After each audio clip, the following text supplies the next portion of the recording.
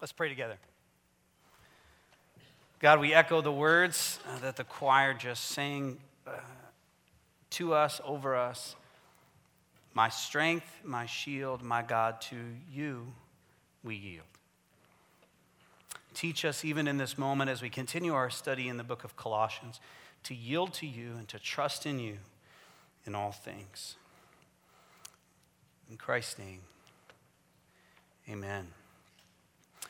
Well, listen, this isn't particularly kind of designed as a Father's Day talk, as a Father's Day conversation, but I do hope, dads, that you walk away with something that you can use and apply as you raise your kids. Because here's the deal, there is no better thing to teach your children than how to suffer well. There's no better thing to teach your kids than how to suffer well. I got a 10-month-old at home. I want her to learn how to go through pain, difficulty, and trial, and to come out the other side as a young woman who is more like Jesus and who trusts God and loves God more. But that's not just for raising kids, that's for each of us, and that's what we're talking about today, is how to suffer well, how to endure, persevere, not just to tolerate pain, suffering, and difficulty, but to allow it to change us and change us for the better. 3 big truths here to start off with. If you're taking notes, you can jot these down. They're in the Bible, but they're just pretty evident in life itself. Here's the first one. You don't get to choose whether or not you suffer. You don't get to choose whether or not you suffer, but check this out. You do get to choose your response. You do get to choose your response. You know, society would tell us, even our own hearts would tell us, that maximum comfort plus minimal suffering equals true life. If I can live a comfortable life and if I can alleviate suffering altogether, then that will be the best case scenario for me. I want you to know that eliminating, alleviating, or completely avoiding suffering, trial, pain, and difficulty in your life is a pipe dream. Do you know where that phrase pipe dream comes from, by the way? People used to smoke opium from pipes, and they would have hallucinations, fanciful experiences, completely fictional experiences, and they called them pipe dreams. So here's what I'm saying to you. If you think you can avoid suffering altogether, what are you smoking? That's what I'm saying. We cannot do it. We don't get to choose whether or not we suffer. Check this out. We don't even really get to choose what particular genre of suffering we endure, do we? Like, we're not given a menu of all these different things that we can endure in terms of pain in our life and go, all right, I'll take cancer and I'll take divorce. But the rest of them I don't want, but those 2 I can endure. We don't even get that most of the time. Most of the time, it just comes our way. But we do get to choose our response. Number 2, suffering always changes us. Suffering always changes us, but here's the critical part, and it's a little bit difficult to swallow, I think.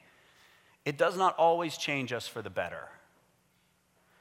Suffering, pain, and difficulty always change us. They do not always change us. They do not necessarily change us for the better. Some people go through suffering and they end up bitter and angry and they have a chip on their shoulder. You may know people like that. You may be a person who is like that because suffering does not always change us for the better. It always changes us, but not necessarily for the better. Some people go through suffering and they come out the other end and they end up humble, kind, compassionate, empathetic. It's because suffering changed them for the better. Here's the third big truth that we're starting with, and this is again so critical. How suffering changes you is up to you. How suffering changes you is up to you. I can't do it for you. Your parents can't do it for you. Your spouse, your kids can't do it for you. Your work can't do it for you. You have to choose your response to suffering. You get to choose whether it's going to change you for the better. It's going to come if it hasn't already, and for most folks in this room, it already has. And we've still got more left to endure, don't we? Unless the Lord takes us home during the service here. We still got more pain, suffering, trial, and difficulty to endure. It's coming, and it's going to change us. And how it changes us is up to us. How it changes me is up to me. How it changes you is up to you. So today, here's what we're talking about. We're talking about how to suffer well. We're talking about how to position ourselves in such a way that it allows suffering to do good work and not negative work in us. Here's our bottom line truth for today. I'm going to invite you to write it down. We're going to keep it up on the screen. And this is what we're going to unpack through Colossians 1, verse 24, all the way to chapter 2, verse 5. We suffer well when suffering drives us toward Christ in us, others around us, and eternity in front of us. That's how to suffer well. We're going to see it in the passage here, so don't panic. I'm going to unpack it for you as we read together. But we suffer well. I see some of you writing. Great. We'll leave it up here long enough for you to write it down. Give yourself some space so you can take notes in between. We suffer well when suffering drives us toward Christ in us. When suffering drives us toward others around us. And when suffering lifts our eyes and lifts our countenance toward the eternity in front of us, that's how we suffer well. If you've got your Bibles, I would invite you to open them with me to Colossians chapter 1, verse 24. If you don't have your Bibles, there's one in the seat back in front of you. The scripture, as always, is up here on the screen so you can track along with us.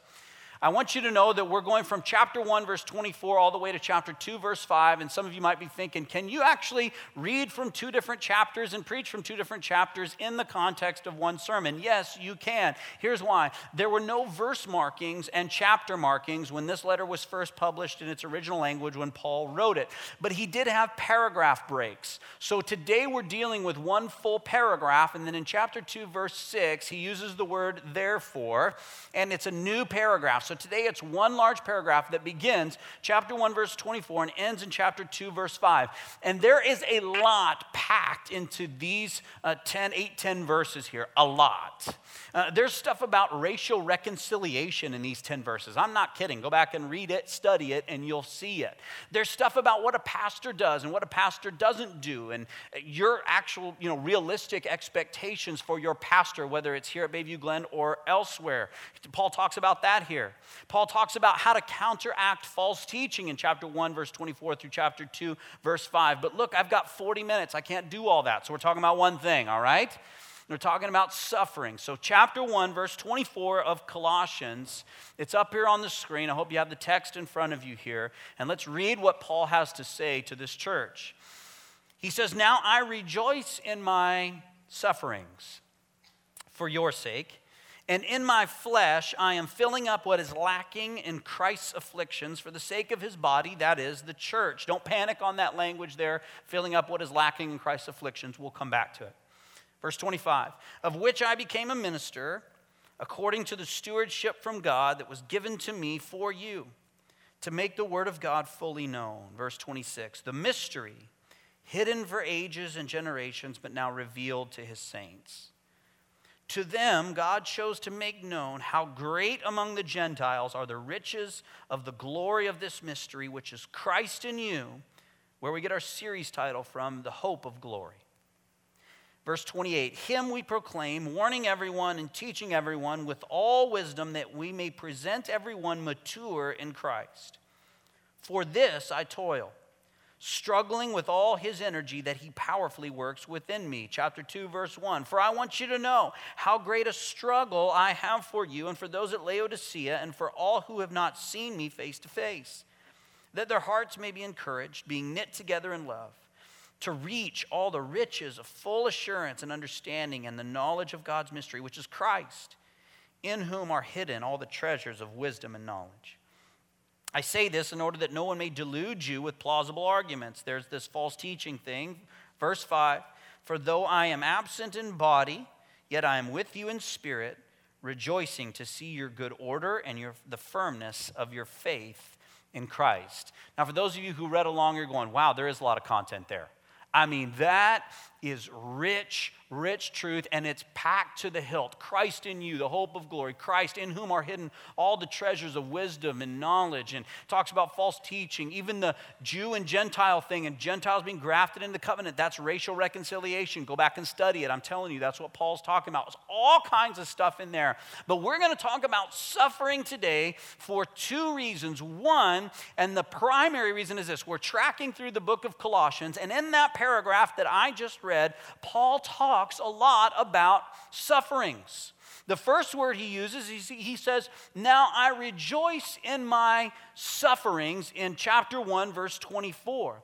That word sufferings, the first one he uses, it means external events that cause pain or affliction or suffering. Things that happen around you, circumstances and difficulty that happen outside of you that cause suffering. Then he says, I'm filling up what is lacking in Christ's afflictions, also in verse 24. If you've got your Bible and you're reading the English Standard Version, I'm filling up what is lacking in Christ's afflictions. He talks about afflictions. That word afflictions, just so you know, is only used here in Philippians chapter 1 to talk about what Christ endured. When the Bible talks about Christ on the cross, or when it talks about the sacrifice of Jesus, it doesn't use this same Greek word. It only is used here. And what Paul is talking about is the persecution that Jesus underwent because he was Jesus.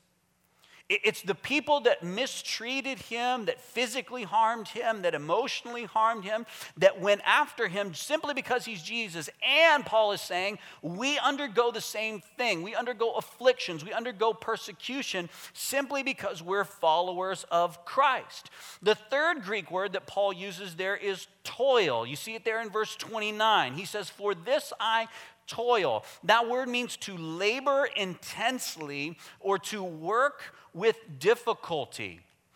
That's a verb there in chapter 1, verse 29, but there is also an adjective form of that verb in order to describe somebody, and the adjective form of that verb literally means to be weary as if you had been beaten. Like physically, the tar kicked out of you. That's what that word toil means. And some of you are going, look, I'm going through some pain and struggle and difficulty in my life, and it feels like I'm being beaten up. I'm weary as if I have been beaten. Paul says, yeah, I feel that way too. For this I toil. The last word there is struggle. He uses it in chapter 1, verse 29. He uses it in chapter 2, verse 1. And the original language, that word is agon. It's where we get our word, real easy question, agony or agonize from. Paul says he's in agony over these churches. He is agonizing. And that word would have been used of athletes that were in competition. They were agonizing. They were competing. They were exerting all their effort. They were engaged in an intense struggle. 5 different times Paul talks about pain, persecution, suffering, or hardship, and he uses 4 different Greek words. Now, check this out. Paul's a very, very smart guy. He's been training as a rabbi since he was a very young man. He spoke multiple languages. He was a citizen of multiple countries. Paul was a very well-traveled, very sharp guy. He doesn't use different Greek words on accident. They're there on purpose. So here's what he's trying to communicate to the church in Colossae, and now by extension to us, is there are different types of pain, difficulty, and struggle that one might experience in one's life. I've dropped them down into 3 different categories, but Paul alludes to 2 of these categories here, but not one of them. And let's talk about those 3 categories. Here's the first one that Paul does not allude to. He's not talking about this here, and it's consequential suffering. It's consequential pain. Here's what I mean by consequential suffering. It's difficulty, pain, or hardship in your life that you are going through because of a choice you made. You ever make a bad choice and then you have to endure hardship as a result of that bad choice? It's a consequence of that bad choice. That's consequential suffering. I got a buddy of mine that's got a little placard on his desk. It says, everything happens for a reason. And in the fine print underneath it, it says, sometimes that reason is you made a bad choice. Sometimes the pain, difficulty, or hardship that we endure in life is because we made a bad choice. The Bible talks about this all over the place. Remember David, who made a bad choice? And by bad choice, I mean he slept with a married woman and then killed her husband in order to cover it up. The Bible says that the sword never departed from the house of Bathsheba after that. That was a result of David's bad choice. Samson lost his blessing and lost his life because of a bad choice. Peter, I would contend, experienced guilt, significant guilt early on and then throughout the course of his Christian life, at least in my opinion and my read of the scripture, because he made a bad choice to deny Christ. I want you to know that we are not talking about consequential suffering today. We're not talking about suffering or pain that's as a result of a choice that you or I made. That's not what we're talking about, because that's not what Paul is talking about. One of the things that Paul is talking about, however, is what I would call circumstantial suffering. This is the suffering that just comes along with being alive. You're here, you're upright, taking solid food, inhale, exhale, you're going to have some pain.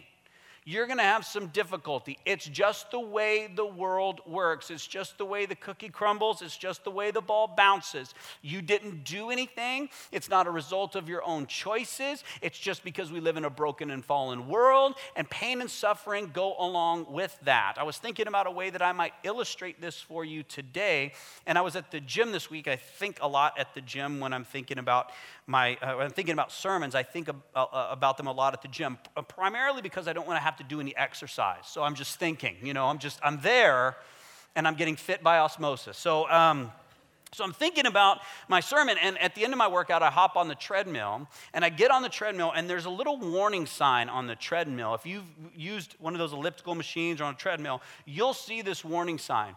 It says, stop and consult a physician if you feel dizziness, pain, or shortness of breath.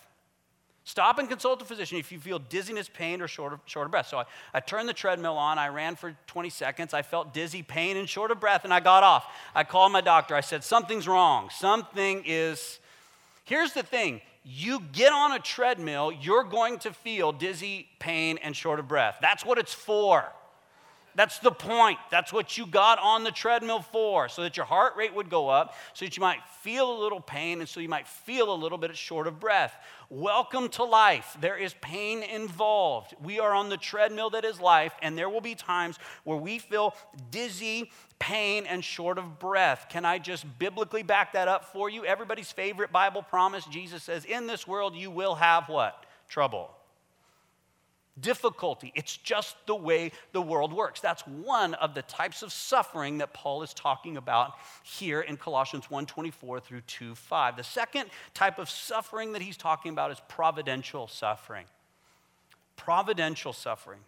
This is the pain that God brings into our lives in order to make us more like Jesus. I'll prove it to you here in a minute, but Paul uses that word agony. In Luke chapter 22, when Jesus goes before the Father, he says, I don't want to go to the cross. Let this cup pass from my face. The Bible says he was what? Agonizing in the garden. So when we endure agony, it makes us more like Jesus. God brings difficulty, pain, and suffering into our life. Sometimes it's a result of our own choice. Sometimes it's just the way the world works. And sometimes it's God's design to bring that into our life. I'll prove it to you. It's up here on the screen. It's 1 Peter 4:19. Peter writes this, he says, therefore, let those who, read it with me, suffer according to God's will. Say it one more time. Suffer according to God's will. And trust their souls to a faithful Creator while doing good. Sometimes God wills suffering in our life to make us more like Jesus. And I want to be honest with you. This is the kind of suffering that's very, very difficult to accept, isn't it? This is the hard one. We all like the idea of Jesus meeting us where we're at. Jesus just meets you where you're at. We're a little picky as to where he takes us from there, aren't we? And we're a little picky as to how he chooses to get us there. Sometimes God brings suffering and pain into our life in order to bring us to that place. C.S. Lewis, one of my favorite authors, compares God to a doctor, to a surgeon who inflicts temporary pain in order to bring long-term healing. Listen to what C.S. Lewis said. He said, suppose that what you're up against, he's talking about God there, what you're up against is a surgeon whose intentions are wholly good. The kinder and more conscientious he is, the more inexorably he will go on cutting. If he yielded to your entreaties, if he stopped before the operation was complete, all the pain up to that point would have been useless. What do people mean when they say, I'm not afraid of God because I know he is good? Have they ever been to a dentist?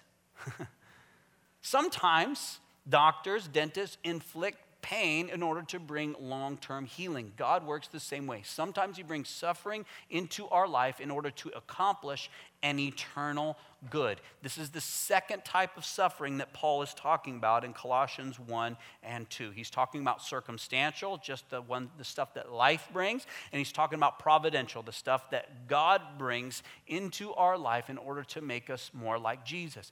The second reason that we are talking about suffering here is, and I love this, Paul endured unimaginable suffering, and he learned to suffer well.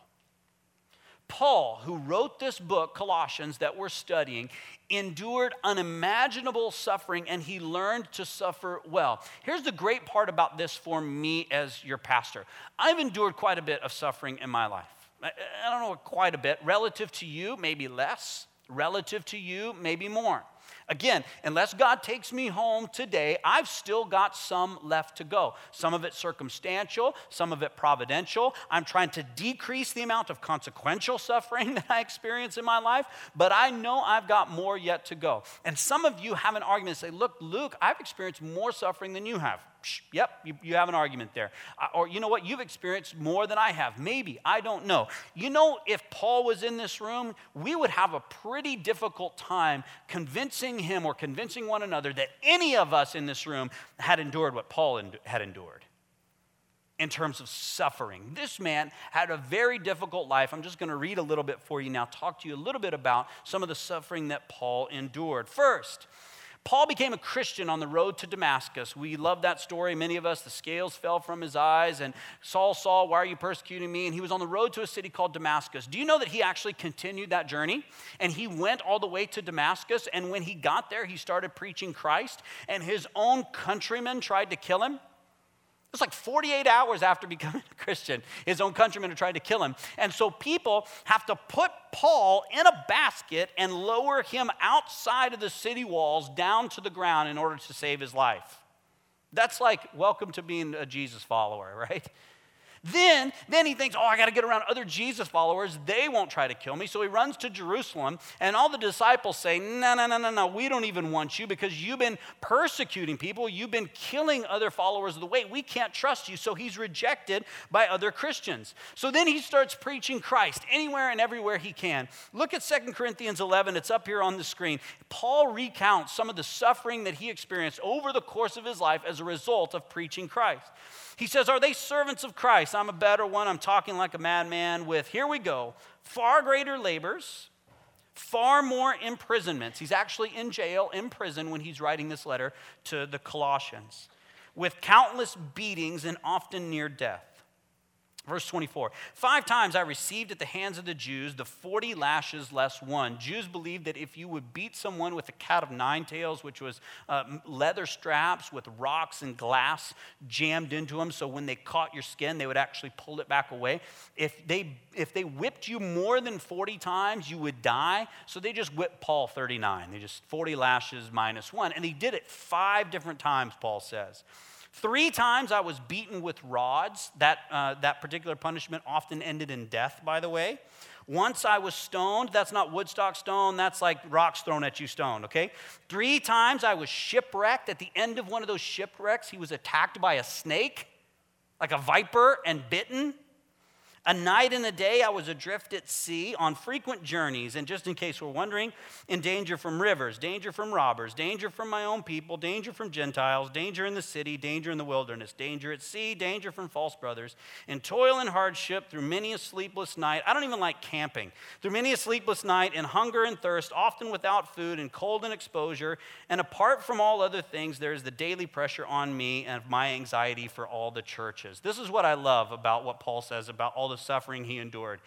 He adds that, oh yeah, P.S., I'm a pastor too. Love that, love that. Makes me feel good as a pastor, by the way.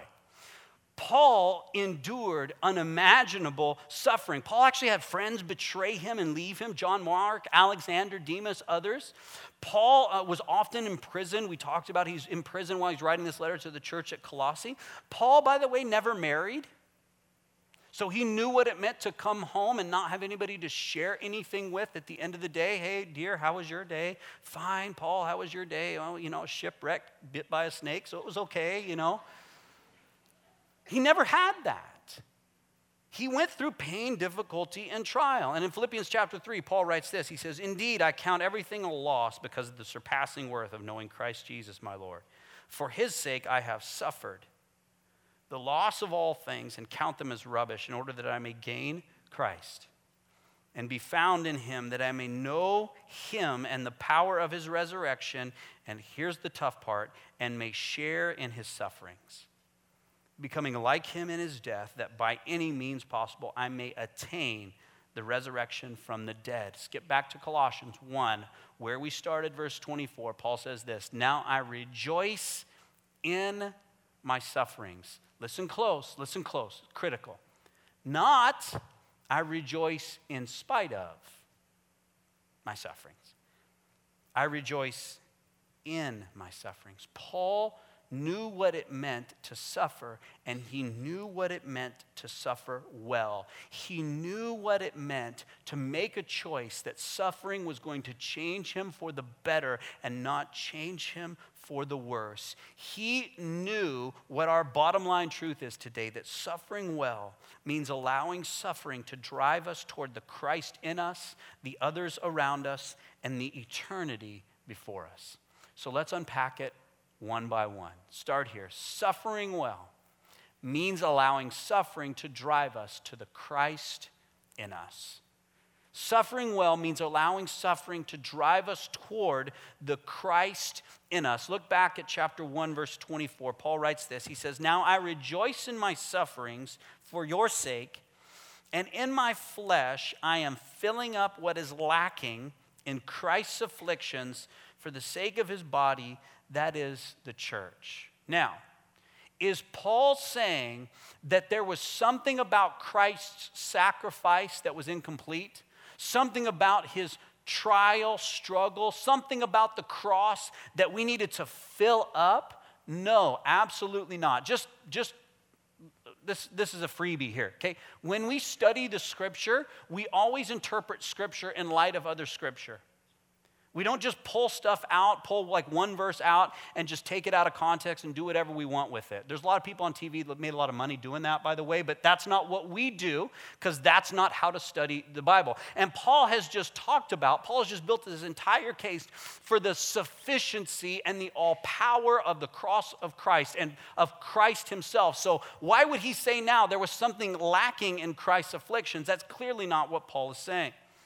Now, I want you to know that this verse has been hotly contested by Bible scholars. People go back and forth about what it means and what it doesn't mean. There are guys out there, guys like Peter O'Brien is one who I love, Matt Chandler, who I love, and they would argue that the Bible teaches that there's a defined set of pain, a defined, defined sufferings, defined amount of afflictions that will take place before Christ returns. And so as Paul experiences that affliction in his life, he is filling up to the point of when that pain and trial and tribulation is complete, and then Christ is going to come back. I want you to know, love Matt Chandler, love Peter O'Brien, both of them, love those guys. I disagree with how they interpret that text. Great guys, it's a It's within the realm of orthodoxy, but I interpret it differently. I agree with a whole nother group of Bible scholars. And after looking closely at the text, especially in its original language, here's what Paul is saying. He's saying that there's something lacking, not in Christ, but in me. Those words that he uses when he says, I'm filling up what is lacking in Christ's afflictions, it's a little awkward, it's a little different. He's connecting the lack not with Jesus, but with himself. He's saying there's still more for me to experience of Christ's fullness. There's still more for me to experience of Jesus in me. And what I lack, what I still need to experience more of is suffering, afflictions, pain, and difficulty. And as I experience those things that I lack in me are being filled up to be more like Christ for the sake of his body, the church. Here's why Paul is saying it. He knows this, that few things connect us with Christ like suffering does. Few things connect us with Christ like suffering does. We have a Savior who was acquainted with grief and familiar with suffering, the Bible says. Jesus and grief were friends, good friends. Jesus and suffering, they walked around together a lot. Jesus, like a lamb before his shearers, is silent. No deceit was found in his mouth, but he was led away to slaughter, and he went through excruciating pain, physical, emotional, and spiritual, any other way. And few things connect us with the Christ in us like suffering does. We talked about Luke chapter 22 when Jesus asked that the cup would pass from his face. You know why? Because suffering isn't fun. None of us like suffering. None of us get up in the morning, like there's a word for it, by the way, if you do this, and it's a psychological disorder. We get up in the morning, like, I'm going to inflict pain on myself. Like, I want to go through suffering today. I want to go through struggle today. We don't think that way. Why? Because suffering isn't fun, but it does connect you with Jesus in a way like nothing else can if you allow it to. Many of you know that Elisabeth Elliot passed through the gates of splendor this week and went home to be with the Lord at the age of 88. Elisabeth Elliot was 26 years old when she married Jim Elliot in 1953. Their wedding photo is up here on the screen. 27 months after this day, Jim and Elisabeth Elliot, Jim and four other missionaries went to a group of Indians commonly known as the Waharani or the Auca Indians in Ecuador. And they were there to help, they were there to serve, they were there to come alongside, and they were there to tell people about the good news of Jesus. And the Waharani responded in not such a great way.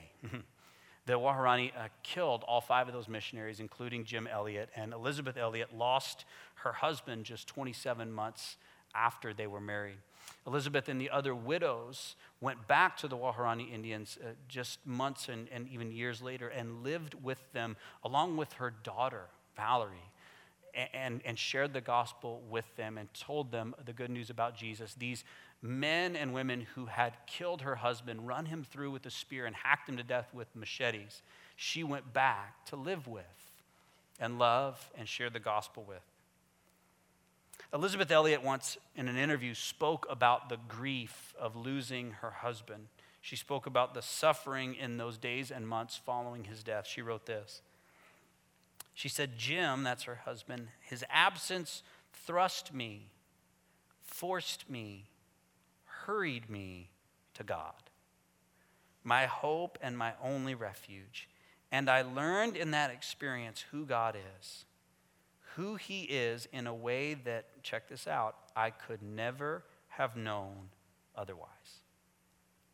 In Colossians 1, verse 24, Paul is saying what Elisabeth Elliot had experienced and what countless believers throughout the last 2,000 years have experienced, that suffering connects us with Jesus in a way that nothing else can. So when we experience suffering, let it fill up what you lack and let it drive you toward the Christ in you.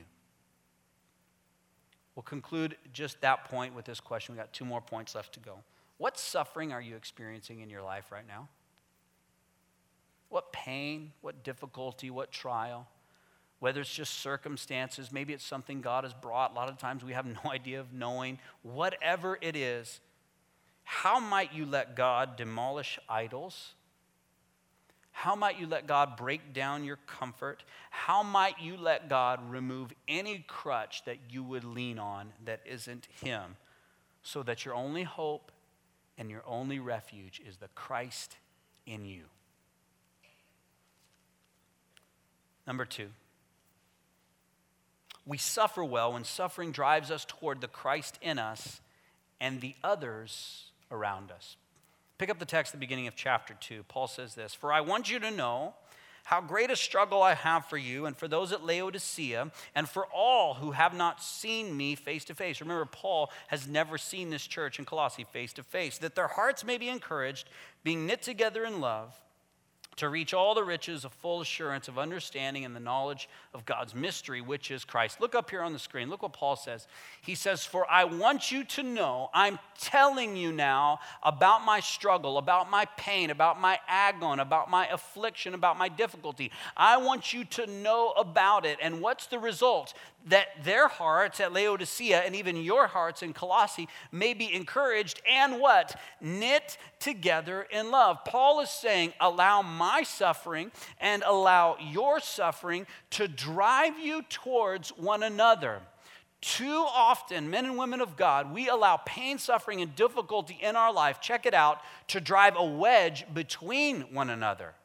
That's not what God says. It's not what the Bible says. It's not what Paul's saying here. He says, I'm going to tell you about my struggle such that your hearts are knit together in love. I don't know about you, but I watched the news about Charleston this week about the shooting in the church.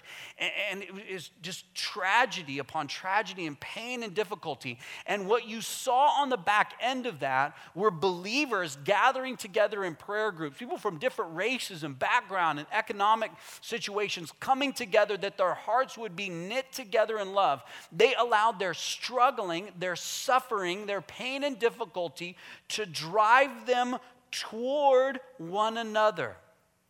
This is what Paul is saying. Let your struggling drive you towards one another, that your hearts may be knit together in love. Leaning on one another, praying for one another. This has been the mark of God's church now for 2,000 years. When I first experienced clinical depression 15 years ago, give or take, whatever it is, I went to see a therapist, not the one I see now. I had to change because the old one said, man, you are real messed up, so you need to go see somebody else. No, that's not true. So at the beginning of that first conversation with this therapist, I was talking about what I was going through. This therapist, Christian person, said, look, Luke, here's the thing. In your experience of pain, difficulty, and trial, circumstantial suffering, he didn't use that language, but it was not something I did. It was just the circumstances of life. This is just what happens sometimes. He says, here's the thing, and this is the end of our very first conversation. He said, there is one person that you cannot let into your head. I said, who's that? He said, Mr. Nobody. I said, well, I don't even know what that means. What does that mean? He said, Mr. Nobody listens. Mr. Nobody cares. Mr. Nobody knows what I'm going through. You cannot let that person into your head, because if you let that person into your head, it's going to drive a wedge between you and the people around you who care a great deal about you and can support you and come alongside you. In other words, he's saying the same thing that Paul is. Let your suffering, pain, difficulty, and trial drive you towards the others around you. Can I just give you just a tip of how to apply this practically? I preach at about an 11-year-old level. I'm trying to get to a 12-year-old, but I'm right now on about 11-year-old. This is my simple application. When you suffer, tell somebody. When you suffer, tell somebody.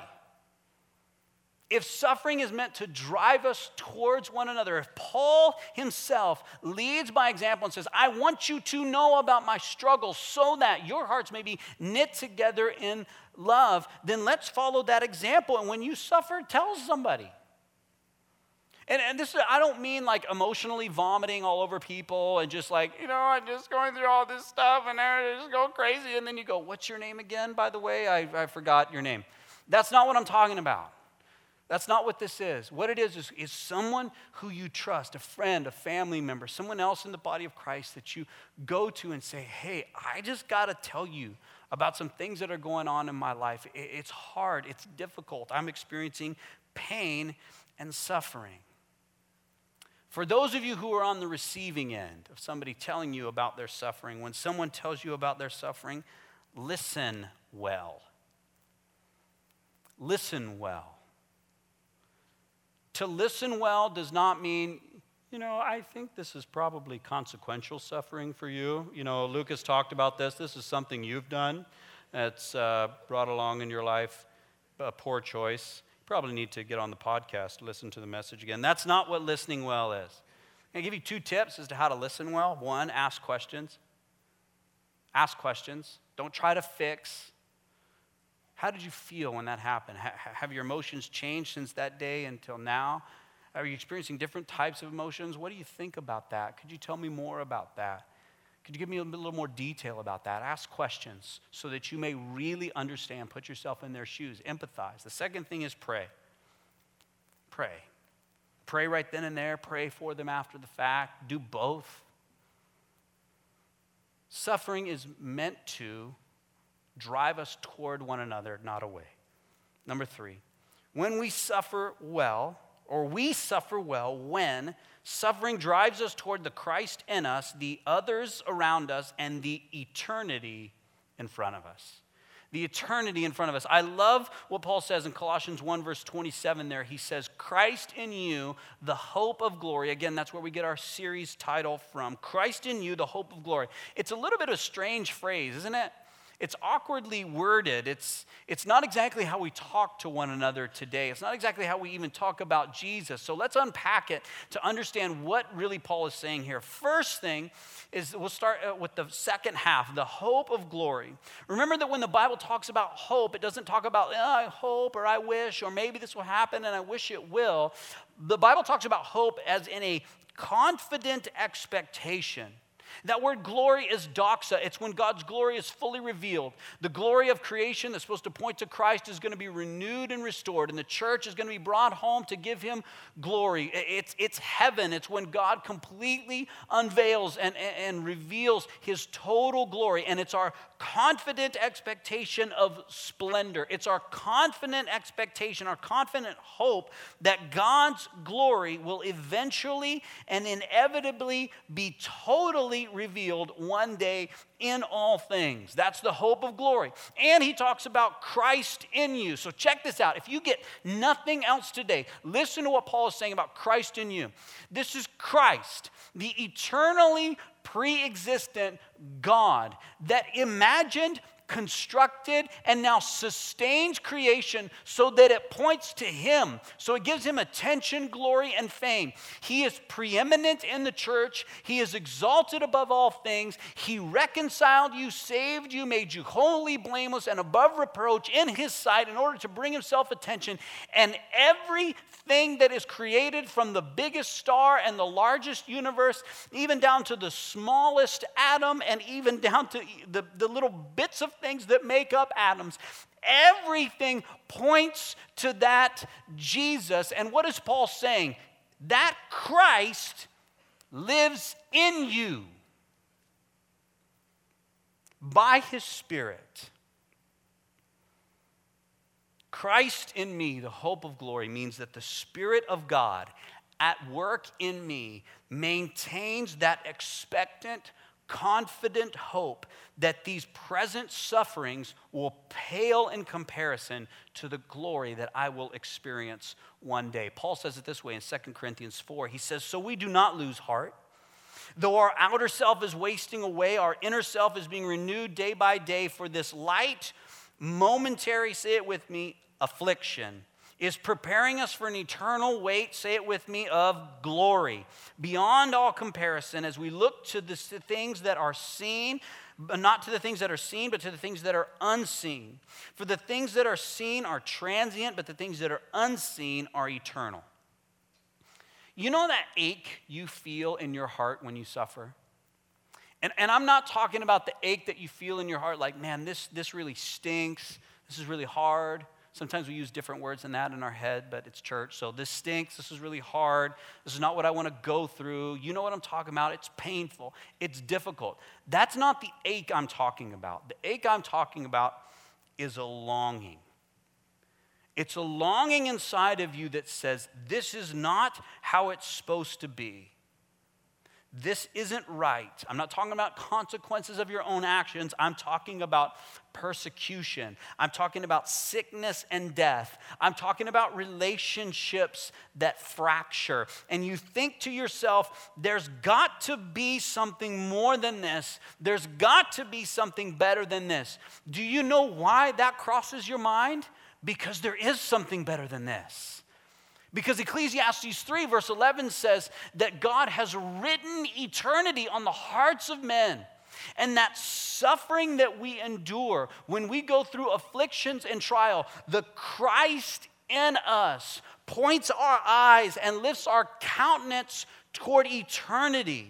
And we say, this isn't all there is. And this light, momentary affliction pales in comparison to the glory that he has in store for me one day. So my suffering now points me toward eternity.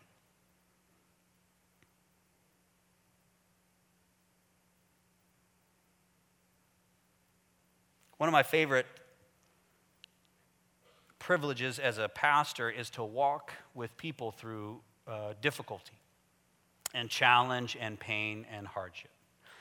I get the opportunity to do that here at Bayview Glen. I get the opportunity to do that with friends all across the world, to be honest with you. It's always great to have people call you and they're, speaking English with an accent of somewhere else in the world and talking about the pain, difficulty, or struggle that they're enduring. Some of them are Christians, some of them are not, and they call me, hey, you're a pastor, can you just talk to me about this? Or can you pray with me or for me about this? People where I grew up and people back in Phoenix and people here, like I said, here at Bayview Glen and elsewhere. And I'm just going to read for you a list of words and phrases that I have heard on the phone or in my office or in personal conversations from people all over the world. And a lot of them here in our congregation at Bayview Glen in the last 3 weeks. 3 weeks of suffering. Death, multiple times. Cancer, multiple times. Stillborn. 9-month-old with terminal brain cancer. Divorce. Substance abuse. Food addiction. Job loss. Persecution for the sake of the gospel. Dementia, multiple times. Alzheimer's, multiple times. Financial difficulty. Suicide. Self-harm. Clinical depression. And eating disorder. That's the last 3 weeks of my job. Friends, suffering is inevitable. It comes our way. Sometimes it's because we're experiencing the consequences of bad choice. Sometimes it's just the way life is. It's the circumstances of our broken world. Sometimes God brings it along to make us more like Jesus. We do not have a choice as to whether or not we suffer. We only have a choice as to what our response is. Suffering is going to change us. It's our choice whether or not it's going to change us for the better.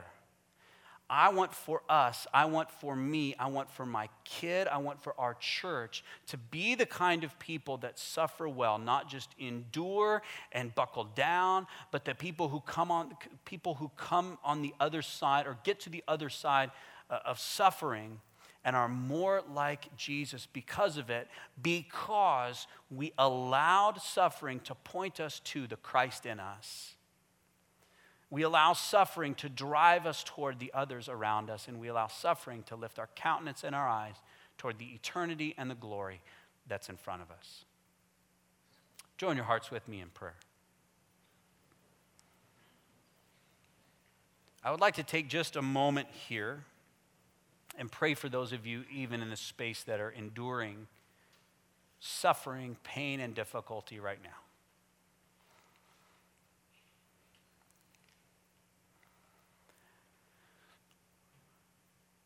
God, on behalf of those who are enduring trial and enduring suffering, we come to you and we join with your son Jesus in what he said in Luke chapter 22, if there's any other way, maybe it could just pass by.